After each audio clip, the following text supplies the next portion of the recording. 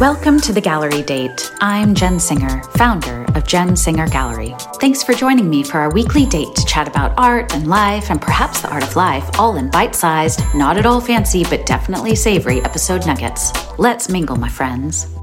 Don't forget to press record, Jen. Well, hey there. Thanks so much for joining me today for our Gallery Date. So it's been a minute because COVID was a bitch, to be honest, but I'm back and better than ever, or at least not coughing my lungs up now. So everything's freaking great.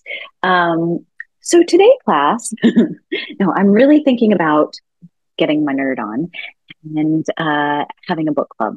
I mean, it'll be like the lamest book club ever because I'm really slow in reading books, but I found this book in my bookshelf the other day that I forgot I bought. And it's called Reductionism in Art and Brain Science by the Nobel Prize winner, Eric R. Kandel. And I don't know, I thought it'd be fun if I'm not the only person reading it. So maybe somebody else out there would be as nerdy as me, glasses on, and want to read it too. So there we are. Let me know, DM me, and we'll have a book club of one or something, or two. Anyway, so today we're starting off the show with a viewer question. This question comes from Carla. Hey, Carla, thanks so much for sending in such a great question. And if anyone out there has any questions for me, please send them in. You can send them directly to me at Jen Singer Gallery on Instagram and Facebook. All right, so the question is, what's your best advice on how to frame artwork? Okay, so when it comes to framing artwork, there are definitely some do's and don'ts. The most important thing is that you don't take away attention from the artwork itself. Do not distract from the artwork with the framing. You want the framing to finish and enhance, sort of like a good bra. Am I right, ladies? High and tight, keep it high and tight. The second most important thing to consider when framing is that sometimes the framing can actually cost more than the artwork itself. I know. So most artwork, unless you're buying a standard poster, will need custom archival framing. Be prepared for this by factoring archival framing into your budget when considering an artwork acquisition. You will thank me later. Why is it so expensive? Because the sizes are custom and you want to make sure that the framing itself doesn't damage the artwork, hence custom archival framing. Okay, some important do's.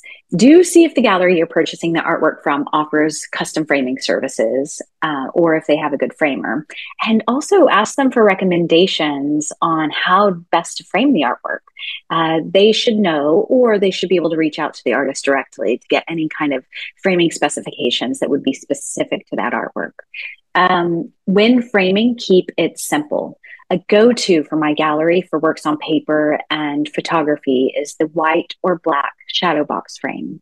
We like it because there's some depth off the wall and it has a nice, clean, contemporary look with a skinny base around the edge and spacers inside that keep the artwork away from the glass. This is really, really important.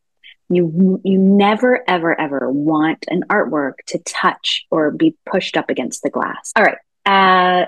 So this is a piece, as you can see, hanging on my wall from my collection by an artist we just started working with. I'm so excited. We just started representing her. Her name is Mandy Kopis Martin. And as you can see, the artwork is, it really needs to be on its own. It doesn't need any distraction. So we chose a nice, clean, minimalistic white shadow box frame. And it really helps the artwork to shine. This is a silk drawing on paper.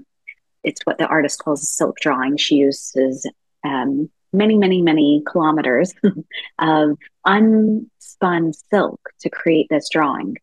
So it's really important that this artwork can stand on its own within the frame. And I think we've achieved this here. The paper is floating inside the frame with an archival mount, leaving the edges of the paper exposed. And with this frame, we are confident that it will not be exposed to damage from the air. It's UV protected, so it's protected from the light exposure to light, and it's also protected from humidity.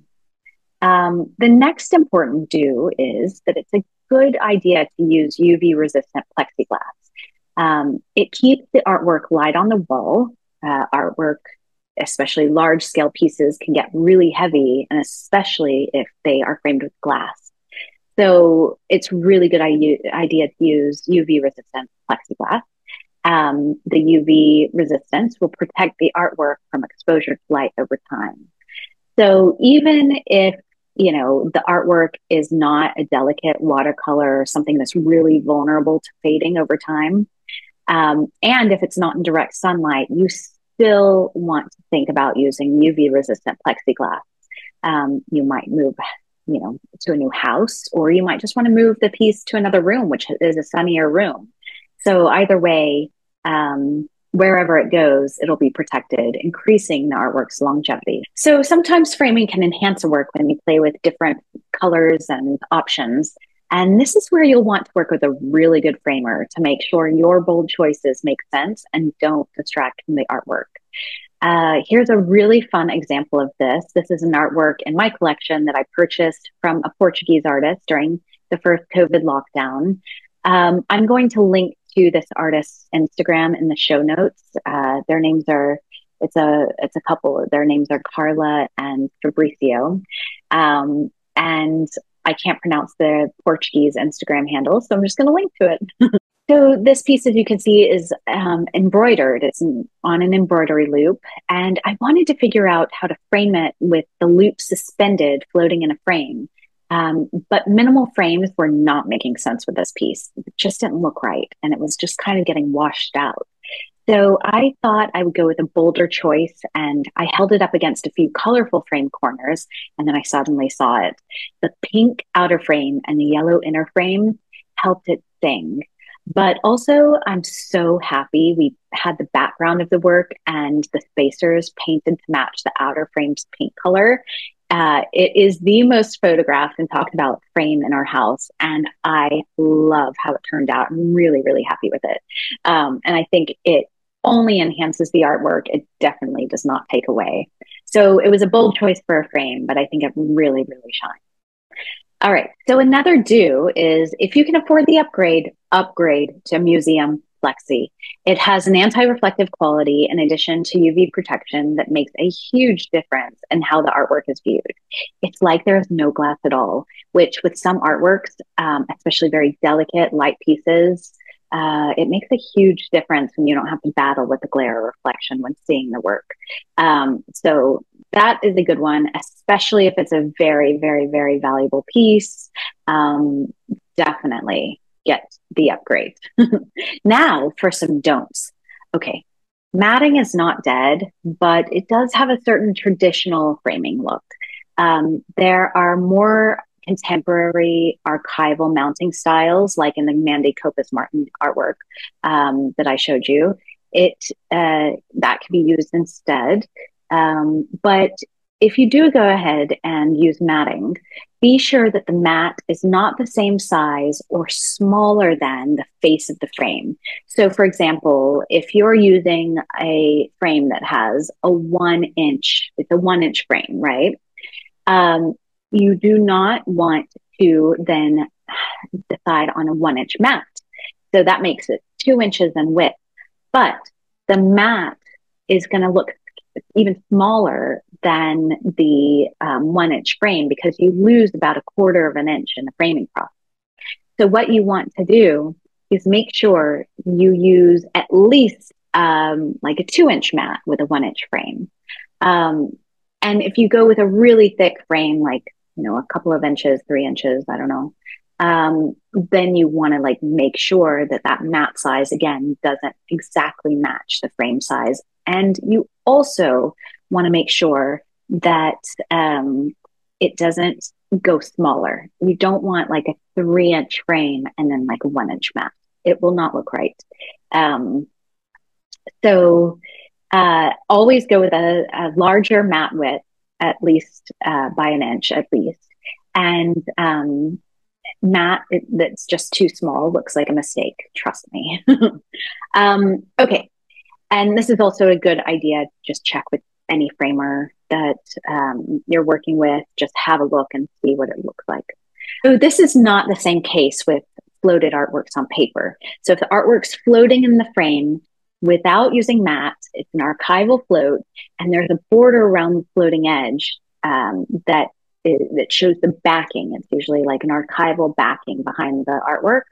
Um, that can be closer to the edge of the frame.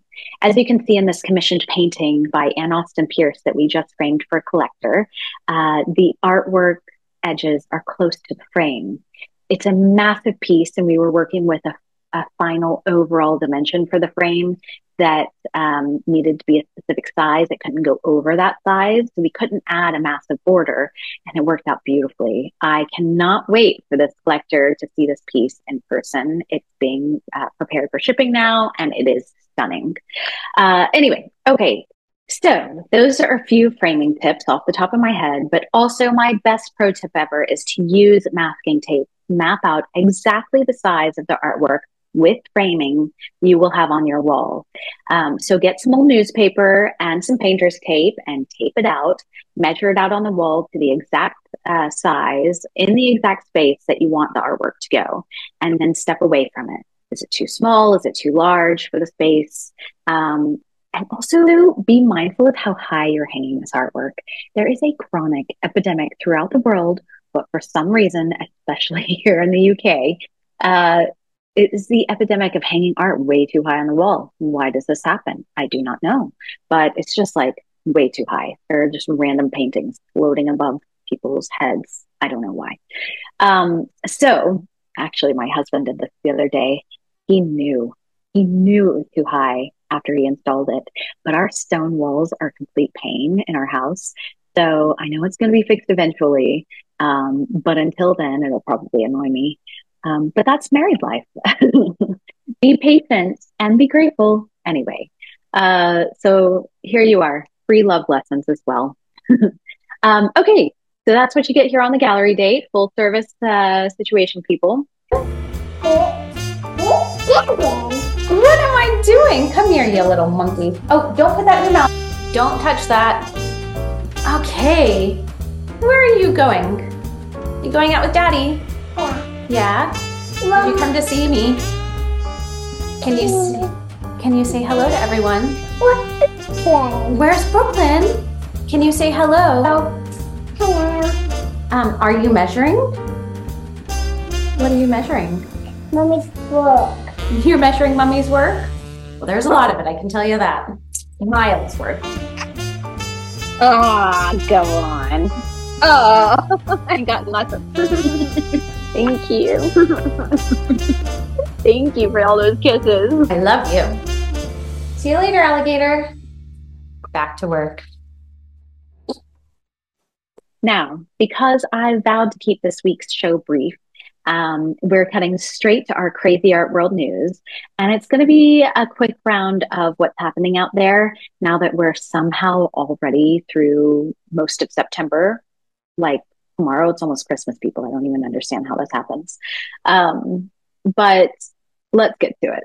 So this month brings us some more celebrity art, which is like so much celebrity art shows lately.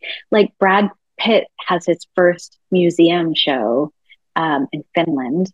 And, you know, how many amazing artists are there out there that actually get a museum show? But now Brad Pitt's a sculptor and he gets a museum show, which I actually think would be a lot cooler if he was exhibiting with Nick Cave, the sculptor, rather than Nick Cave, the musician. But maybe that's just me. Anyway, so this month also brings us the much talked about Ethereum merge, which is probably where I lose some of y'all. Am I right? Don't go anywhere. Ethereum is the cryptocurrency that most NFT artwork is bought and sold with. It received a lot of criticism because it was so very bad for the environment, a real energy guzzler. So this merge updated the currency from a proof of work system, which sucked vast amounts of computational energy to mine it, to a proof of stake system, which allows users to validate new blocks on the chain and earn new Ethereum tokens by providing pre-existing Ethereum tokens as collateral in a process called staking. So it's better for the environment, like way better. In fact, Bloomberg News says it will save an amount of energy almost equivalent to the annual energy consumption of all of New Zealand. But also, it may invite more regulatory scrutiny as the SEC in the US may consider the token securities now rather than assets. So, or currency. So all of that to say that despite the merger, the value of Ethereum continues to drop recently. It's still early days, but I'm super curious to see how this will affect the NFT market. Also this month, Washington State, speaking of NFTs, became the first state to tax NFTs, which seems tricky to enforce. So watch this space, I guess. Finally, according to ArtNet, a renowned Egyptologist, Zahi Hawass, believes he discovered Nefertiti's tomb. In a massive cliffhanger of a story, Hawass states that he won't be able to announce the discovery of Nefertiti's tomb until October. So again, watch this space. You never know what else will happen in 2022. Who knows? Maybe Queen Nefertiti herself will be dropping NFTs from her tomb. It could happen. It could happen, people. 2022 has been weird, so let's see what happens. Okay, that's a wrap. I should say before we go, if you would like to see the framing examples that I gave earlier on, and you've been listening to the podcast, which I very much appreciate, definitely go check out the video for the images on thegalleriedate.com. All right, so thank you so much again for joining me. Thank you for tuning into The Gallery Date. Join me for our date every Wednesday for a bite-sized episode on thegalleriedate.com. Please subscribe, follow, rate, and review The Gallery Date on YouTube, Apple Podcasts, Spotify, or wherever you get your podcasts. Thanks again for joining me, and I'll see you soon.